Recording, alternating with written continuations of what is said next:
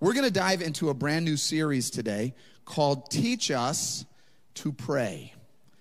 Teach us to pray. I cannot tell you, first of all, I can't tell you how excited I am to be preaching again. It's been like 5 weeks since, I don't know if you're excited, but I'm excited.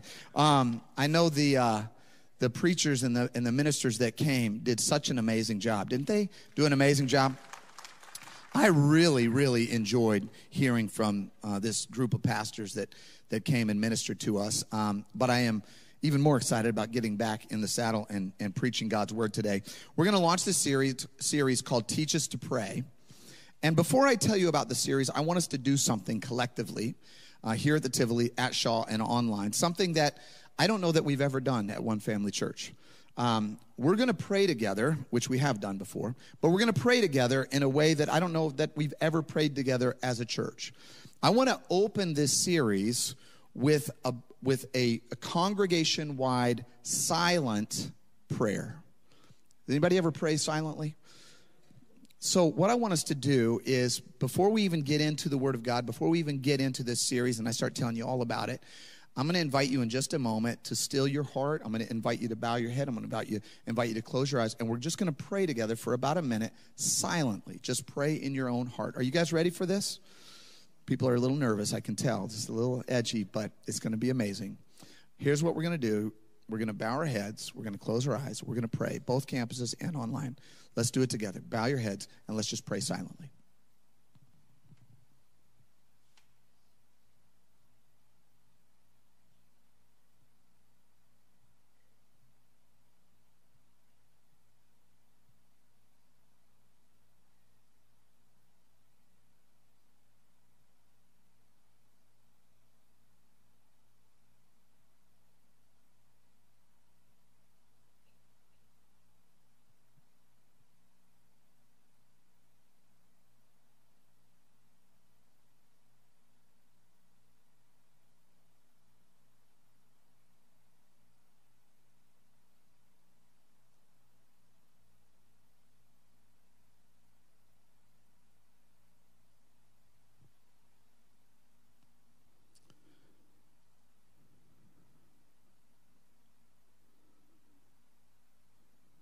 Amen.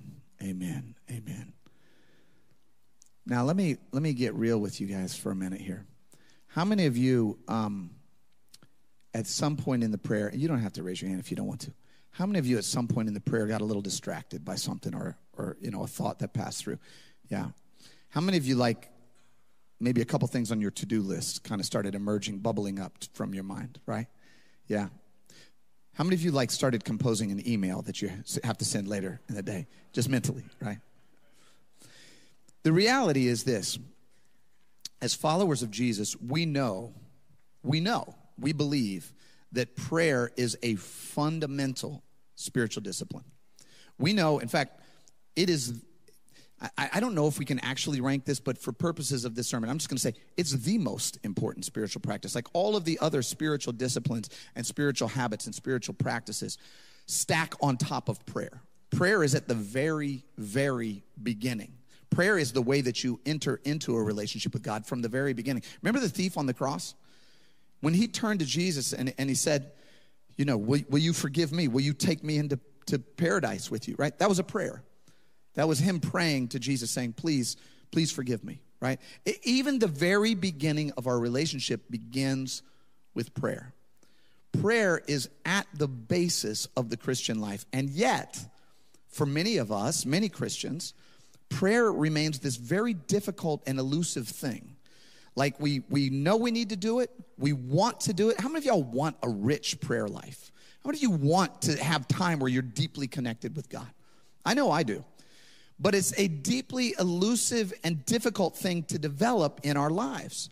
It's very challenging to really develop prayer. And yet throughout the scripture, we see that prayer was fundamental to the very growth and spiritual development of every single person, every hero in the Bible, right?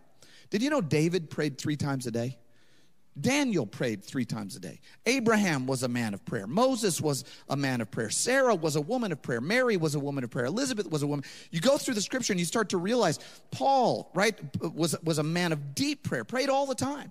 Jesus, actually, before he launched his public ministry, spent 40 days out in the desert. What was he doing? He was praying and fasting. So we see this picture of the value and the importance of prayer. And yet all of us, including me, struggle to develop a robust life of vital and valuable intimacy with God. And we are not alone, because it's recorded in the scripture that even Jesus' disciples struggled with this same issue, right? There's a passage where Jesus' disciples came to him and they said, you know, John the Baptist, he's taught his disciples how to pray. Can you teach us how to pray? And so what we're going to do is we're going to spend some time for the next few weeks looking at how Jesus taught us to pray. And here's my goal for the series. Here's my goal for you and for me. My goal is every person praying every day. If we become I'm telling you, if we become a church of prayer, if we become a church where all of us intimately alone are praying to God and having deep connection with God, there is nothing that can stop a group of praying people. I'm just telling you, where 2 or 3 are gathered in his name, there he is. So over the next few weeks, we're going to explore what Jesus taught us about prayer and how to pray. And we're not going to just explore it intellectually. We're going to put it to practice. We're going to start developing it. And by the time this series ends, I just believe in my heart that this church is going to be a praying church. I mean, we're already a praying church, but I'm talking about going deep in prayer. Is that all right, somebody? All right. I don't know if that's interesting to you, but that's what God has put on my heart. You know, I'll just say this one last thing about the value and the importance of prayer. The scripture describes the word of God as like nourishment for the soul, the bread of the word of God, right? So everybody needs to eat. Everybody needs to eat. You can't live if you don't eat. And it describes the spirit of God as like the rivers of living water, like the hydration, the water that we need. And everybody needs to drink water, right? Pamela Love always says, Pastor, are you drinking your water? Yeah, you got to drink a lot of water, right? You got to be hydrated, okay? But prayer is often described like oxygen, right? So nourishment is extremely important. Hydration is extremely important.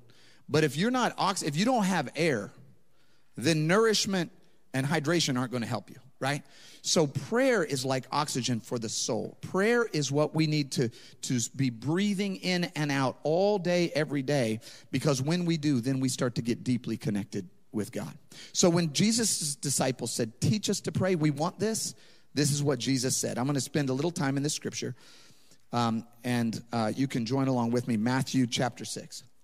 It says, when you pray, I could preach a whole sermon right there because it's not an if you pray, right? The presumption is that we do pray.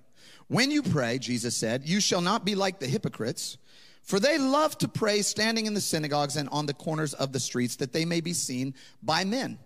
Assuredly, I say to you, they have their reward. Jesus is saying people who are showy, prayer show people, right? They've already got all the accolades and the glory that they wanted, right? They're just virtue signaling. They're not even praying to God. They're praying, in front of God for your benefit, right? And Jesus says that don't pray like that.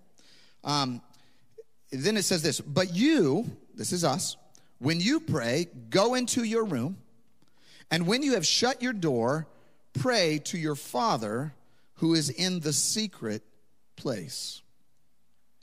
And your Father who sees in secret will reward you openly. And when you pray, do not use vain repetitions as the heathen do, for they think they will be heard for their many words. Therefore, do not be like them. For your Father knows the things you have need of before you ask him. In this manner, therefore, pray. And then he gives us the template. Then he gives us the example. Our Father, which art in heaven, hallowed be thy name. Thy kingdom come, thy will be done, on earth as it is in heaven. Give us this day our daily bread, and forgive us our trespasses as we forgive those who trespass against us. And lead us not into temptation, but deliver us from evil. For thine is the kingdom and the power and the glory forever. And everybody said, amen. So what I love about this teaching is that before Jesus teaches us what to do, he teaches us what not to do. How many of you know sometimes you have to unlearn something before you can learn something, right? And what he tells us in this passage is, let me show you what not to do, because I've seen you following and noticing the ways that other people pray, but I don't want you to pray like them. And the three things that he points out specifically are what I call recitation, repetition, and rhetoric. Recitation, repetition, and rhetoric. Recitation is when you just memorize something and then you recite it from memory, right? When my kids came back from preschool, when they were very young, they said, "Hey, we want to pray for the meal." And we said, "Oh, great!" And this was their prayer: tick tock, tick tock. This is the way we pray. We thank the Lord Jesus Christ for giving us food today. Hooray! I thought that was a pretty good prayer, right? How many of you know, now I lay me down to sleep? I pray the Lord, my soul. What a creepy prayer. I'm sorry. Right? I can't remember. One of my uncles used to say, this was his prayer: through the lips, over the tongue, look out stomach, here it comes. Amen. It's recitation, right? So recitation is when you just memorize something and you just say it back, right? And there's nothing wrong with recitation if you're a little kid learning how to pray, learning the basics of prayer, right? There's nothing wrong with that, but it's not going to get the job done. It's not going to take you into intimacy with God. You don't get into intimacy with God just by reciting something that you memorized. That's not communication, right? If you had a friend and you just recited things to your friend that you had memorized, how intimate would that relationship be? It's not going to get the job done. So that's recitation. The other one he says is vain repetition. So repetition is the second one. He says don't get involved in repetition. Now, I'm just going to say this. I'm going to call myself out on this one. Hopefully everybody gets a little sting in some of this, because the way you've been praying might not be exactly the way God is teaching us to pray. But when the first time I went skydiving, I said a prayer when I jumped out of the airplane. I'll tell you about it sometime. But I said a prayer when I jumped out of the airplane. You want to know what my prayer was? Jesus, Jesus, Jesus, Jesus, Jesus, Jesus, Jesus, Jesus, Jesus, Jesus. That was my whole prayer. That's called repetition. I really didn't have a prayer formulated in my mind.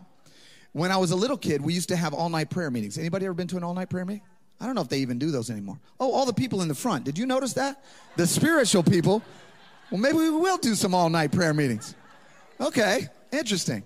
We used to have all-night prayer meetings. And all-night prayer meetings, like, you run out of stuff to say. I was just a little kid, so I was basically drawing under the church pew anyway. But I would hear some of the folks in the church, about 3 or 4 in the morning, and their prayer would get to this. Their prayer would just be like, hallelujah, hallelujah, hallelujah, hallelujah. Thank you, Jesus. Thank you, Jesus. Thank you, Jesus. Love you, Lord. Love you, Lord. Love you, Lord.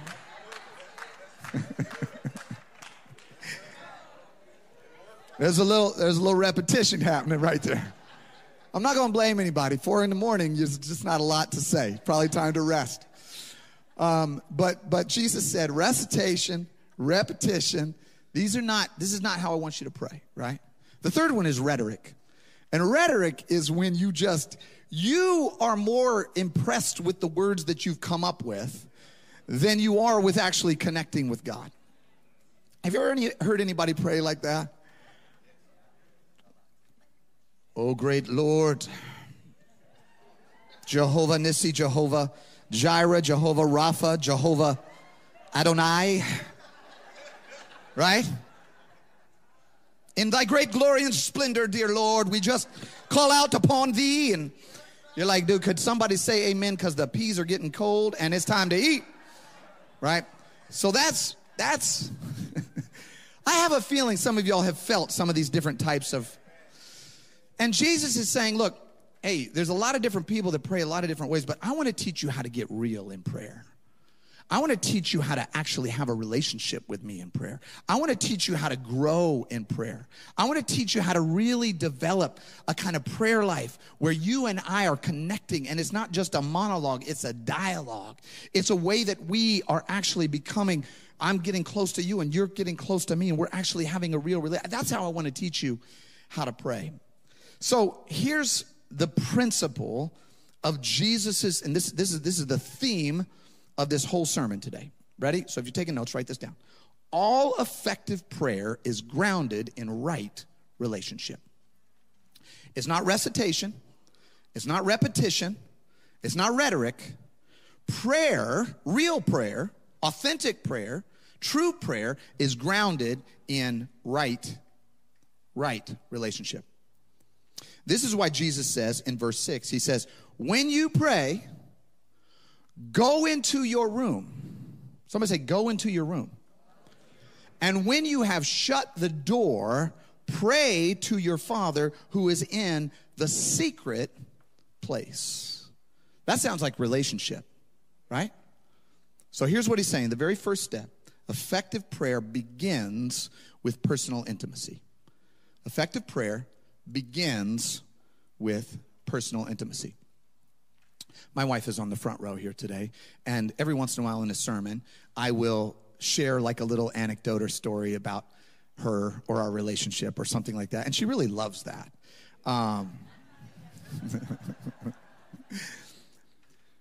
So we're together right now, right? We're in this space together, but we're not here alone. We're here with you guys, right? So let me just say this.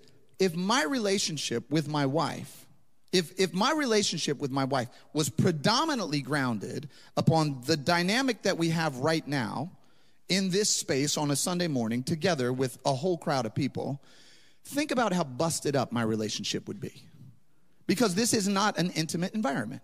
Are you with me? Is my analogy tracking? Like, it's great for us to be together on a Sunday morning, but if this is all we had, if this was the basis of our relationship would be deeply compromised, right? If Sunday morning is the only time that you are in relationship with God, come on, somebody. If Sunday morning is the predominant time that you are spending with God, if this is the major part of your relationship with God throughout the week, your relationship is busted. There's no intimacy. I mean, I love Sunday morning, probably more than anybody here. I love Sunday morning. I am so happy on Sunday mornings. I love to come together and worship. And I love to worship with you all. But this is not, Sunday mornings are not intimacy with God. This is not in the room, shut the door, lock the door, throw away the key, right? Jesus said, go into your room and shut the door. If you want to connect with me, right? If I want intimacy with my wife, it's not in a public space. We got to go somewhere. We're going to go on a date. You know, we have locks on my door. I love my children, but I don't love them that much. I love them. But you have to, Jesus says, look, if you want intimacy with God, then don't let it just be some public display. Don't even if this is genuine, even if you're here authentically, genuinely to draw close to God, if this is all there is, it's not enough. He said, I want you to go and get in the secret place. So here's my application for that first point. My application is this. Tomorrow, Monday, somebody say Monday. Tomorrow, I want you to designate a place where you can get alone with God. Wherever it is. It needs to be a private place where people cannot access you. If you don't already have a place, my challenge to you is on Monday, designate a place. Find a spot, right? Find a spot in your house, in your car, at your job, at a park, somewhere. Find a place where you can be alone with God. Okay, that's your first application, right? So then let's see. So basically now he's telling us, okay, here's where we pray. Now he's going to tell us how we pray. Here's what he says. Let's start with verse 9. I'm only going to give you 2 words at the beginning of this. He says, our Father. Somebody say our.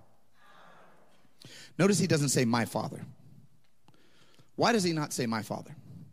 I'm going to tell you why he doesn't say my Father, why he says our Father. Because you cannot experience intimacy with God and animosity with others at the same time. This is why the prayer begins with our.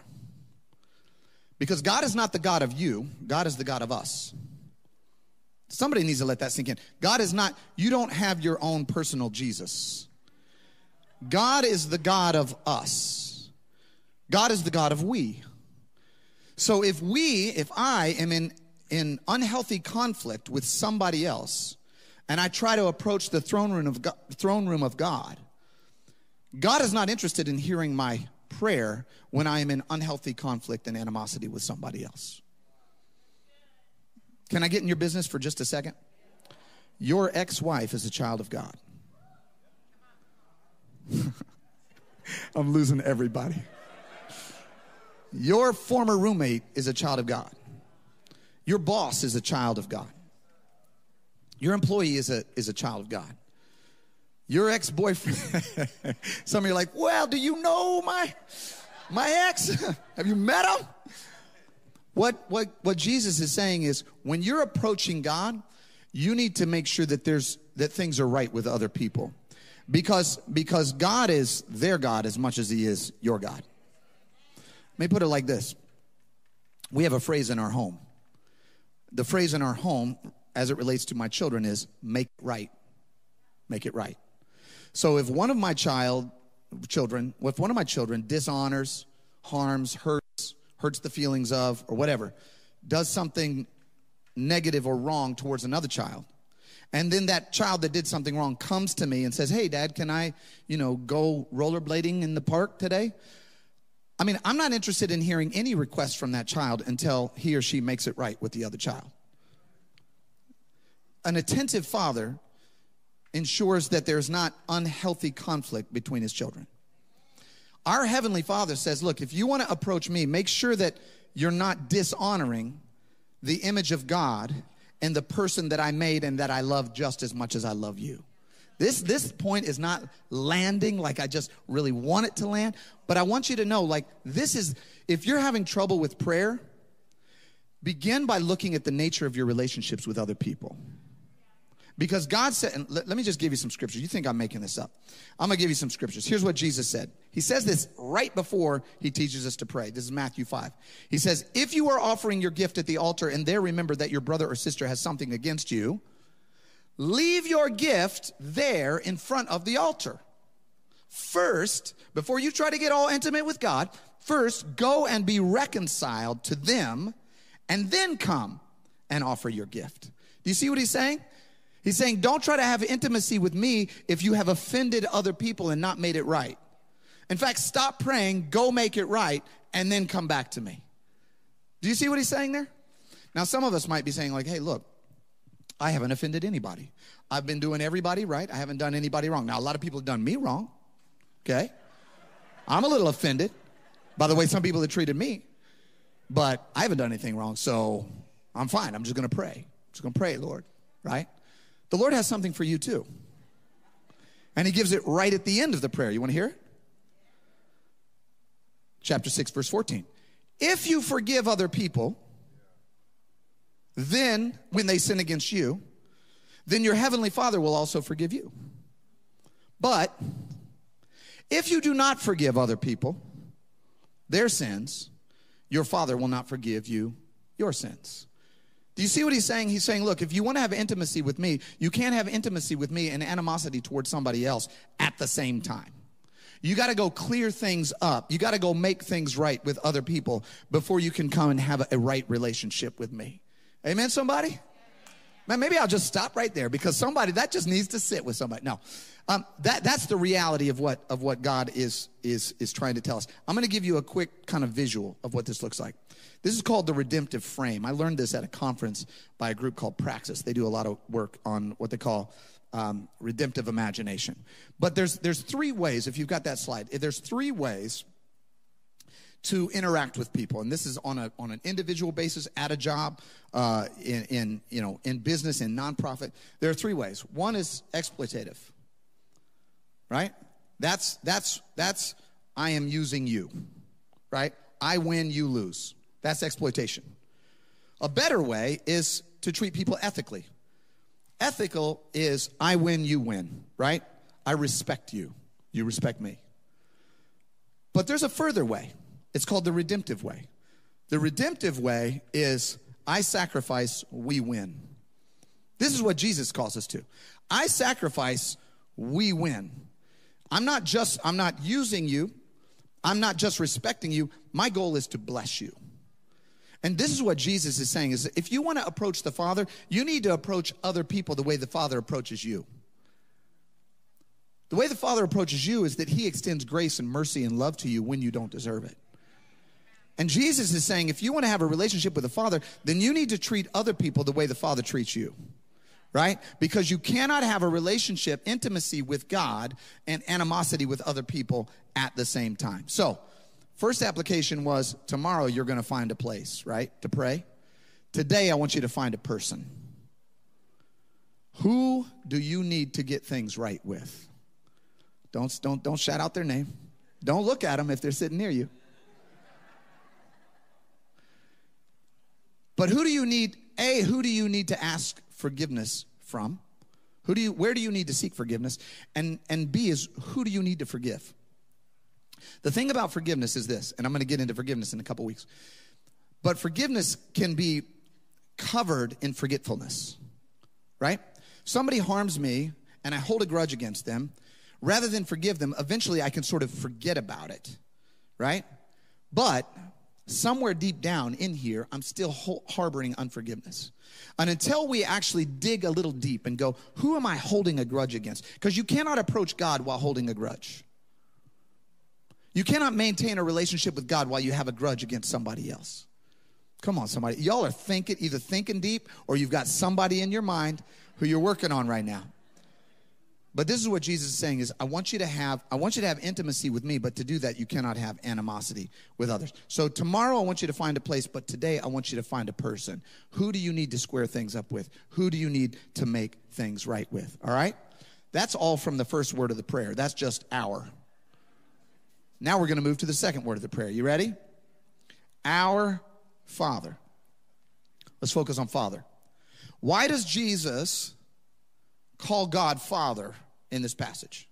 There are many things that he could call him: Redeemer, Holy One, Great and Mighty, Jehovah, Jireh, Jehovah. Now, he could have done a lot of things, right? But he called him Father. Why does he call him Father? There's a lot there, and I can't unpack it all today. But here's what I want you to get out of today. Father implies source, provider, leader, and friend. Source, provider, leader, and friend. The more I prayed about this, the more I thought about it, the more I studied it this week, I realized that those four roles of God in our life are actually kind of stacked on top of each other. So I want to give you another graphic, all you visual people. Take a look at this graphic. God as source calls for us to acknowledge and recognize God as source, to accept God as source. In other words, source means you come from him. But for God, you would not exist.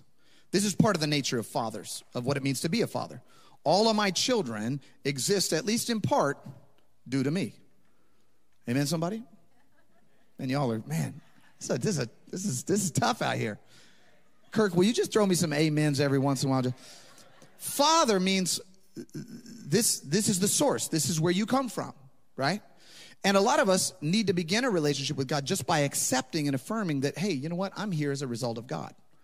That's the entry point into a relationship with God, to acknowledge who he is, that he's your creator, that he's the source of who you are. He's the source of your life. Paul put it like this when he was talking to the Athenian heathens and pagans in Athens. He said, we're going to quote your scriptures. And he said, in him we live and move and have our being. Your own poets know this, right? So God is the source. On top of the source is the provider. The provider. This is when we have gratitude towards God, right? This is when we go, okay, my God shall supply all my needs according to his riches and glory. This is when I start to go, God, oh my gosh, everything that I have is yours. And everything that I have is a blessing from you. Everything that I have, the breath of my lungs is a gift from you. Thank you. The clothes on my back are a gift from you. Thank you, right? This is the second tier to approaching God. First, he's the source. Second, he is the provider. Just like a father. A father is the source of the child. And then the father is a provider, right? A good father is going to provide for his children. The next tier on top of that is leader. Leader requires obedience. This is when you start to go, you're my source, you're my provider, and you know what? I'm going to follow you. I'm going to obey you. I'm going to walk with you. I'm going to walk in your precepts. I'm going to trust that what you have for me, that what you want me to do is good for me because you're a good father. I'm going to trust that the things you're asking me to do are things that are going to be healthy and right and good for me to do. I'm going to follow you, right? And then, after you understand God as your source, as your provider, as your leader, there is a point in a relationship with God where he becomes a friend. And that's intimacy. That's intimacy. We see it in the scripture where it says Abraham was a friend of God. We see that Moses spoke to God like a friend. We hear Jesus saying, if you obey my commandments, then you are my friend. What he's saying is, first, God needs to be your source. Then he needs to be your provider. Then he needs to be your leader. You need to obey him. And when you have put yourself in alignment with who God is, who he really is, then you get this intimacy with him, right? So this is what Father means. And prayer is where we learn how to be who God wants us to be. Did you know that my children, as they grow, they get fewer no's from me. They get more yeses. You know why? Because they stop asking for things that they know that I'm going to say no to. My little kids are just learning this right now. Hey, Dad, can I play Minecraft? No. Can I have another cake pop at Starbucks? No, you cannot, right? Can I climb on the roof, Dad? No, you can't. Can I mow the lawn? Dude, you're 6. No, you can't, right? As they grow, those no's start to tell them who I am, who they are, right? And if they trust me, they start to understand that, like, I'm telling you, you can't play with the mower because I want what's good for you, right? I'm not just saying no because I'm being mean. But they stop asking for things that I don't want for them. This is how we start to understand what God wants for us. We enter into prayer. We ask for things. And the more we get to know God, someone needs to get this. The more we get to know God, the more yeses and the fewer no's we get. Because we begin to understand who God wants us to be, what God wants us to do, and we stop asking for things that are not going to be good for us. We start asking for things that God wants for us, right? Because we start to begin to understand the nature of God. But the only way you can understand the nature of God is to spend time with him. So it's okay to get a bunch of no's. Just know that getting those no's are helping you to understand who God is and who you are and who he wants you to be. Because he's a good father and he wants what's best for you. All right, I'm going to wrap it up with this. Last part of the sermon. And I'm just going to end with this. We just did the first verse, or the first one sentence for this whole sermon. Go back to that verse 9. Our Father, we looked at our Father, we just explored Father, which art in heaven, and then this is the last word I want to hit. Hallowed be thy name. Hallowed be thy name. That's like an old English word. It's like an old King James word. But what it means is holy. It means sacred. It means set apart. It means majestic, inspiring. It means being filled with awe. Right? This is what this passage means for us. Prayer is both a time of intimacy and a time of awe. So intimacy, Father, right? Hallowed is awe. We don't really experience awe that much. I remember when I was a little kid, I went to visit some family in Caldwell, Idaho, out in the middle of like Caldwell, Idaho. There's like 4 stoplights out there. No, there's more now. Sorry, Caldwell people. Rupert, there's only one stoplight in Rupert, Idaho. But anyway, Caldwell, Idaho is this little town. A lot of my cousins are out there. And when I was a little kid, one night we went out at my cousin's house and we lay down on the deck of the back of the house to watch the stars as we went to sleep. And there are no, like, it's such a country place. There's not a lot of lights out there. So the stars are just huge. And they're just everywhere. And there's just millions of them, billions of them, right? And I just remember lying on my back as a little kid, looking up at the stars and being struck by awe. Being filled with awe. Like, it goes on and on and on for eternity. Like, I can't count this. Like, you just start to begin to realize how big it is and how small you are. And how great God is and how small we are. And how majestic God is and how small we are. And how powerful God is and how small we are. When we enter into prayer when it says, hallowed be thy name. What Jesus is saying is like, recognize and revere the awesomeness of God in your prayer.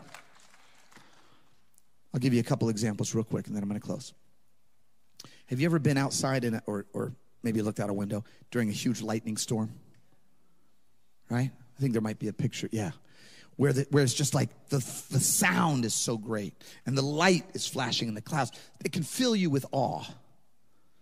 If you've ever been where there's a huge waterfall, right? Where the power of the water is just pouring over some steep cliff, and you just hear the roar of the water. It can fill you with awe, right? They've got new pictures of the galaxies and the universe, and they've got these great images from all these amazing telescopes, right? And when you begin to look at it, it can fill you with awe, right?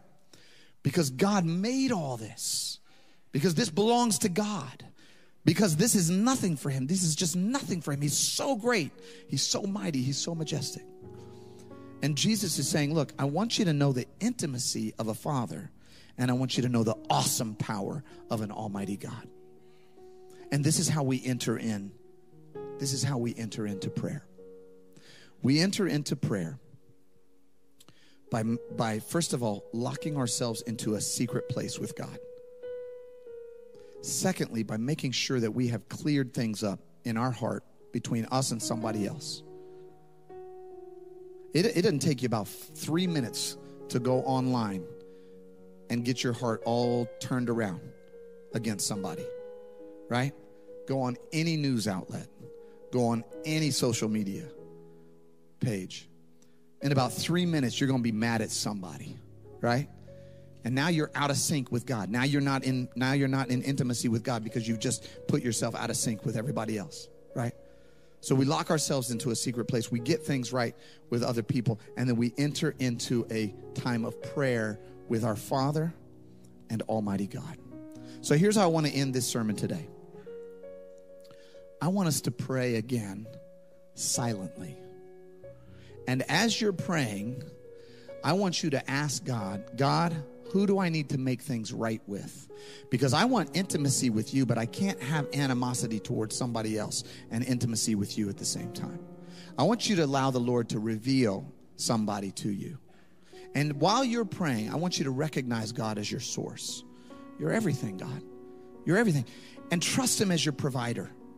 God, I'm going to lay aside my worry and my anxiety and the rent and the car payment and the issues that I'm facing and the relationship problem. I'm going to lay aside for a moment. I'm going to trust you. I'm going to trust you because you're my provider. And Father, I am going to allow you to lead me. I'm going to obey your word. I'm going to stop making myself God. I'm going to pull myself back and humble myself under your leadership as my Father. And I'm going to hear what you have to say to me. Because, God, what I want is intimacy. I want you to be my friend, and I want to be your friend. I want the real thing. I want to move deeply into a life of prayer. Let's bow our heads. Let's close our eyes, and let's pray silently one more time. Let's pray.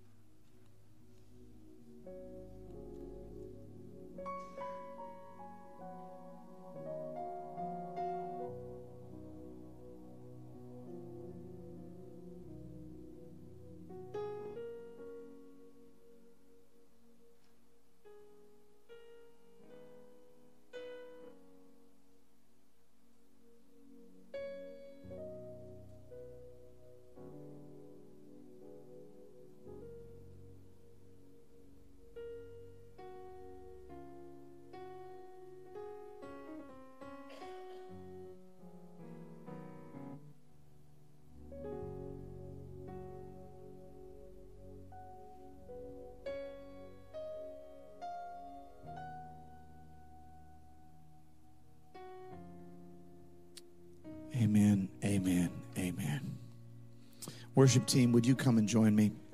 Church, would you just stand with me as we close out this sermon today? God is so good. Do you know, I would just ask that for the next few weeks, you come back, you bring a friend, you bring the person that God put on your heart today. Maybe not them. We're not ready for that. We're not quite there yet. But I would ask that you come back and let's, as a church, as a family, as a collective, as a community, let's pour our hearts into this. Let's get every person praying every day.